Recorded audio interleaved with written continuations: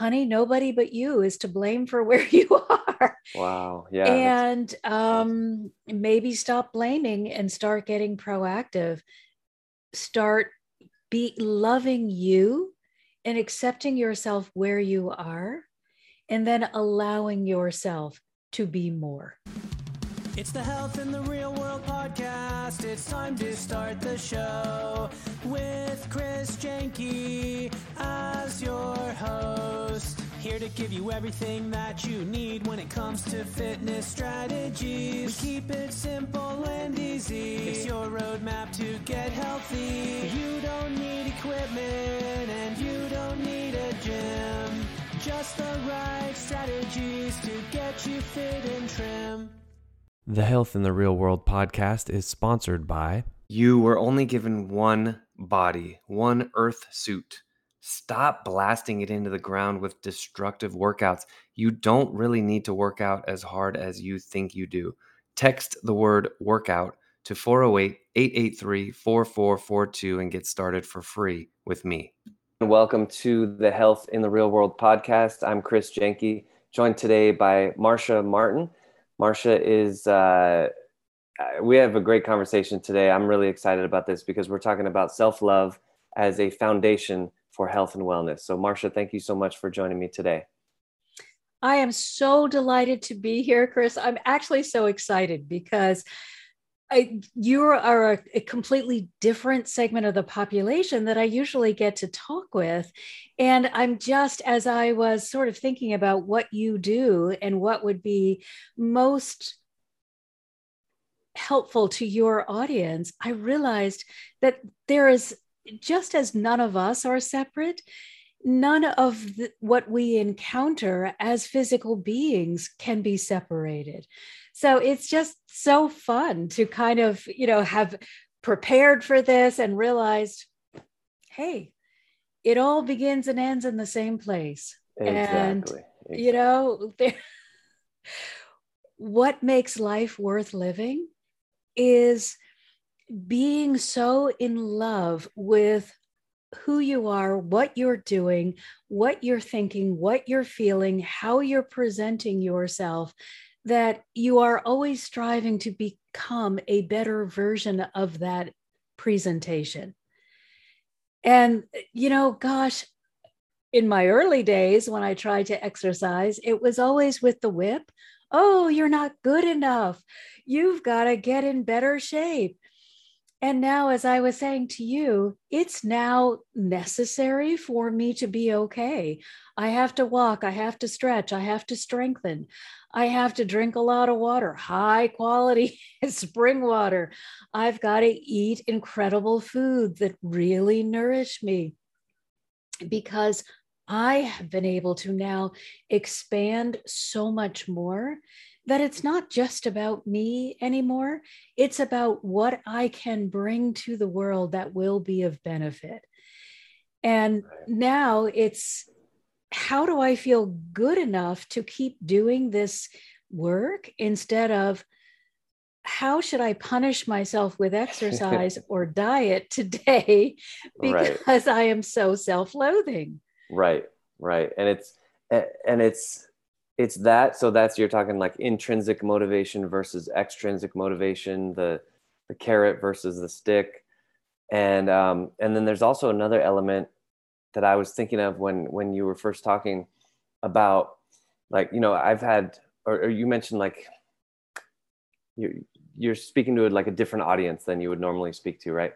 And I think this has been such a really fascinating thing for me. Like, I've had financial planners on this show, and astrological communicators and stuff like that, and coaches and nutritionists. And it really does, like you said, that's a great way to put it. It begins and ends in the same place. Like, we're all going through this life together, and we're looking for something. And it really is not as simple as, here's your meal plan, here's your workout, done. It's there are layers to all of us. And I love how you said that the foundation for your health is self-love. Can you elaborate on that a little bit? Absolutely, because my original training was all in psychology. So for me, the world began and ended in the brain. And then my life just got darker and darker and darker the more that the brain was allowed to control and dictate where we were going and what we were observing, and all of the fear that we could get caught up in, and all of the ways in which we could compare and see that we weren't good enough or even equal to. And so as the darkness got deeper and darker and the pain got more intense, and I'm not talking just physical pain, although that was not, it was more emotional pain, but I don't think my physical body was doing that great then either. I was just so disconnected from everything that it was like, who cares if I'm not as physically fit as I used to be. It was like everything went downhill together. So just spending my whole career and my whole being believing that the brain was the organ that had any kind of quality to it, out of that darkness and out of that despair, as I said to you earlier, there was this little crack of that opened, and it was enough for me just to say, okay, I've tried everything else and feel like it just a complete failure. Even though I've accomplished quite a few things, it would be, oh, you accomplished that? Yeah, but it was only okay. So, what are you going to do next? You really need to do something better. So, it was always this, you're never good enough. You're never good enough. No matter what you do, how many degrees, how many lives you've touched, it's never going to be enough until there was just no further down that I could go. It was just so dark and so depressing. And through that little crack of sunshine, I got led away from the head into the heart. And so all of the work that I do now centers in the heart as not just our motivation, but our place to understand and to operate from. Not the physical heart, not the heart that's been hurt, that's still holding on to the pain, the trauma, the limiting beliefs, the perhaps traditions of your family, but the heart that has been cleared and healed and is now aligned with that universal goodness and love and acceptance. That's the heart that is capable of leading us forward, leading us into a life where you will not be tricked or cheated or feel less than, but leading you into a life of truth where you get to live your purpose and always want to expand. So it has been such a journey, so much fun, so much discovery, but so much peace to finally land here instead of in the jungle. In the jungle of your head and all the thoughts.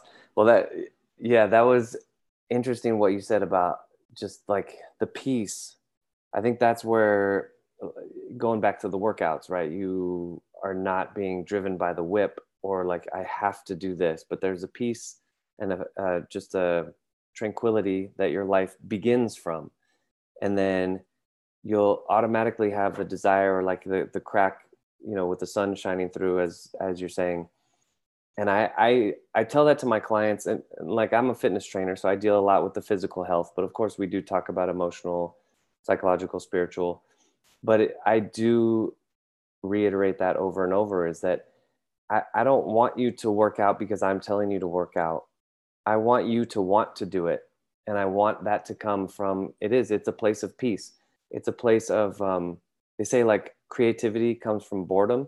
It's almost a place where all your hectic scheduling and all the to-dos of your life are put to the side. And maybe you're meditating or whatever, but that's where that push to be healthy, to be spiritually aligned, to be, the best person you can be, I think comes from, is that I want to go back now to when you made this shift. Is that sort of what happened, or was it completely different? Or go through that process. Like you're hitting rock bottom and then you see this little shimmer of sunlight of hope. Well, I'm an avid reader. So my goal, whenever I am like sort of, okay, I've distracted myself with every other crazy book that I could read. And, maybe I need to go further afield, because I landed in the religion spirituality department, and had always sort of played around with religion, but felt completely divorced from the whole idea of what religion said that it stood for, because there was so much shame and so much blame and so much you're good, but you're not. And so I was like, religion, just, but spirituality, okay, I've been playing around with that for a long time. I keep diving back and forth, in and out, in and out. When I was in high school, we had Kreskin and Uri Geller. Uri Geller was bending spoons with his mind, and Kreskin was doing ESP.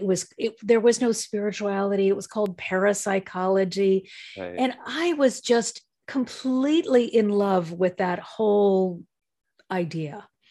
And I took a lot of classes then, Silva Mind Control, again, the mind. Yeah, of course. Silva Mind Control. And we had this meditation group, and I was really very good at that anyway, but this was during my master's program.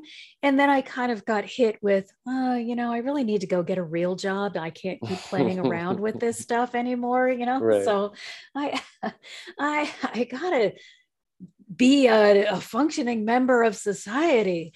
So I go into teaching and end up teaching through the heart, but not understanding what I was doing. Just having these incredible ideas that were really transformative.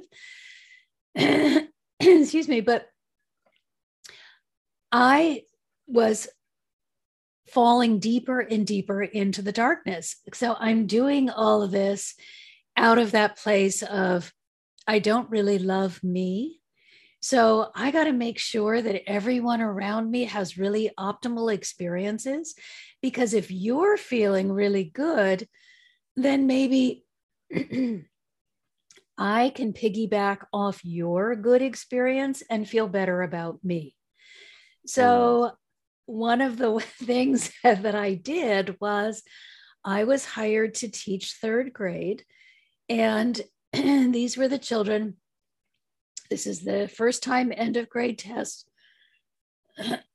Sorry, were being introduced, and these children had been identified as potential failures. So they're 8 and they're already labeled as failures. So my job is to take these kids that are probably not going to pass this end of grade test and just kind of get them up to third grade speed.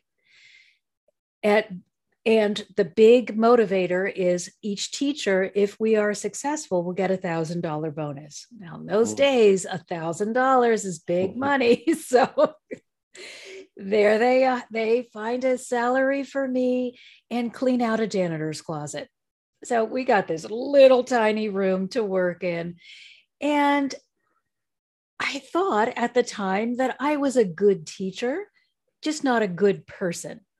So I'm up here teaching, and I'm giving them this math lesson that I thought was really pretty basic, because I wanted them to feel like, oh, they're a success. Oh, I can feel like a good teacher. So I'm like, I'm such a great teacher. They're going to get this. They're going to love me. They're going to be a success. And then I can feel good. So the whiteboard is at one end of this room, and I've got a little desk in the corner, and they have this table that they share in the middle. So I hand out a worksheet and say to them, okay, now I know you all know how to do this because we just went over this. And when you're finished, come on, share it with me at my desk. So I have barely put my butt in the chair, and here comes my first little guy. And I'm thinking, oh, wow, I'm such a good teacher that he could just fly through this worksheet. I'm thinking, oh, yeah, it's okay. I really am a good person because I've helped him get this success. So I'm thinking it's kind of weird, though, because, his head's hanging down and he's got this little pencil stub. Maybe the exact opposite, right? Yeah, his paper is in his hand. And I said, okay, how do you think you did? And he doesn't look at me. He's, I already know I failed. Oh. And I was done. I just couldn't imagine. I was like, wait a minute. No, this can't be happening. There's only room for one failure in this room, and I'm it. I already know I am not measuring up. So you've got to, because I'm depending on your success making me feel okay. Wow. So I look at his paper, and it was an abysmal mess. It was terrible. And I hear, do it with him.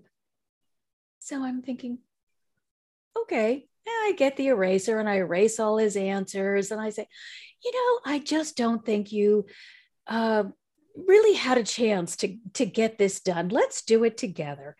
And so we start doing the things, and I keep kind of coaching him until he gets the right answer. And we get to the end of the page, and he's got one left. And I said, okay, now go on back to your seat. Look at all of these you got right. You are so just great at this. Go on back to your seat and do this by yourself. So he leaves, and I decide to pray, which is something I hadn't done in years, and say, dear God, please let him get this right. And then, just in case, you don't ever have to give me anything ever again in my life if you just allow him to get this right, because everything is resting on this kid feeling good. So a few minutes go by. He actually takes his time and thinks about it, and he comes back. I say, okay, please let this be okay. What do you think? What'd you get? And I look down, and it's right. Yes. Oh, yes. Oh my gosh. Oh, so then I hear, make sure he knows how great this is. And I've got this can of markers, colored markers, sitting on my desk. And so I pick up the brightest colored marker I can find, and I start marking everyone with a C. As you know, usually in school, you get a red X or a red mark when it's bad. So I made everything C. I looked at them, and I looked at him, and I said, look at this. You got everything right. His little chest starts getting puffier. Yeah, he puffs right up. He starts to feel better. And then they tell me, put 100 on his paper. I put 100 on his paper, and then I put an A+, and I said, look at you. You got 100 A+. And he looks at me, and he's standing tall, and he says, I've never gotten 100 before. And the whole room says, he got 100? They're like, I want 100. That's a great story. And then, those kids were willing to give up snack, recess, lunch, anything to do the work until they understood it, so they could get that 100. And they all passed with an 85%. Wow, that's great. Passed. And you gave them that positive reinforcement. That's such a powerful motivator, especially for kids. Like, and you're talking 8-year-olds. I mean, they need all the positive encouragement that they can get, right? And it kind of, it was my pipeline to, okay, I guess I'm not that bad. which I think kept open a little channel for me, so that when I finally was ready to kind of look at this whole thing 10, 15 years later, I don't know how long it really was, I got directed to the spirituality version of the library. And then I opened a book and it said, everything you're going through and everything you've ever experienced is a product of your energetic stream. You are responsible for what you're thinking and feeling, and therefore what you are living. Right. I read that. I said, yeah. No, thank you. No, thank you. No, thank you. It's too much. It was, way, way more than I could handle. So I was like, no, that can't be. I don't like my life. I don't like one aspect of it. You can't tell me I'm responsible for it. Right. So that's hard to hear. That message is very hard to hear. Gosh, it was so challenging. Wow. So what did you do oh my gosh, we got to wrap this up.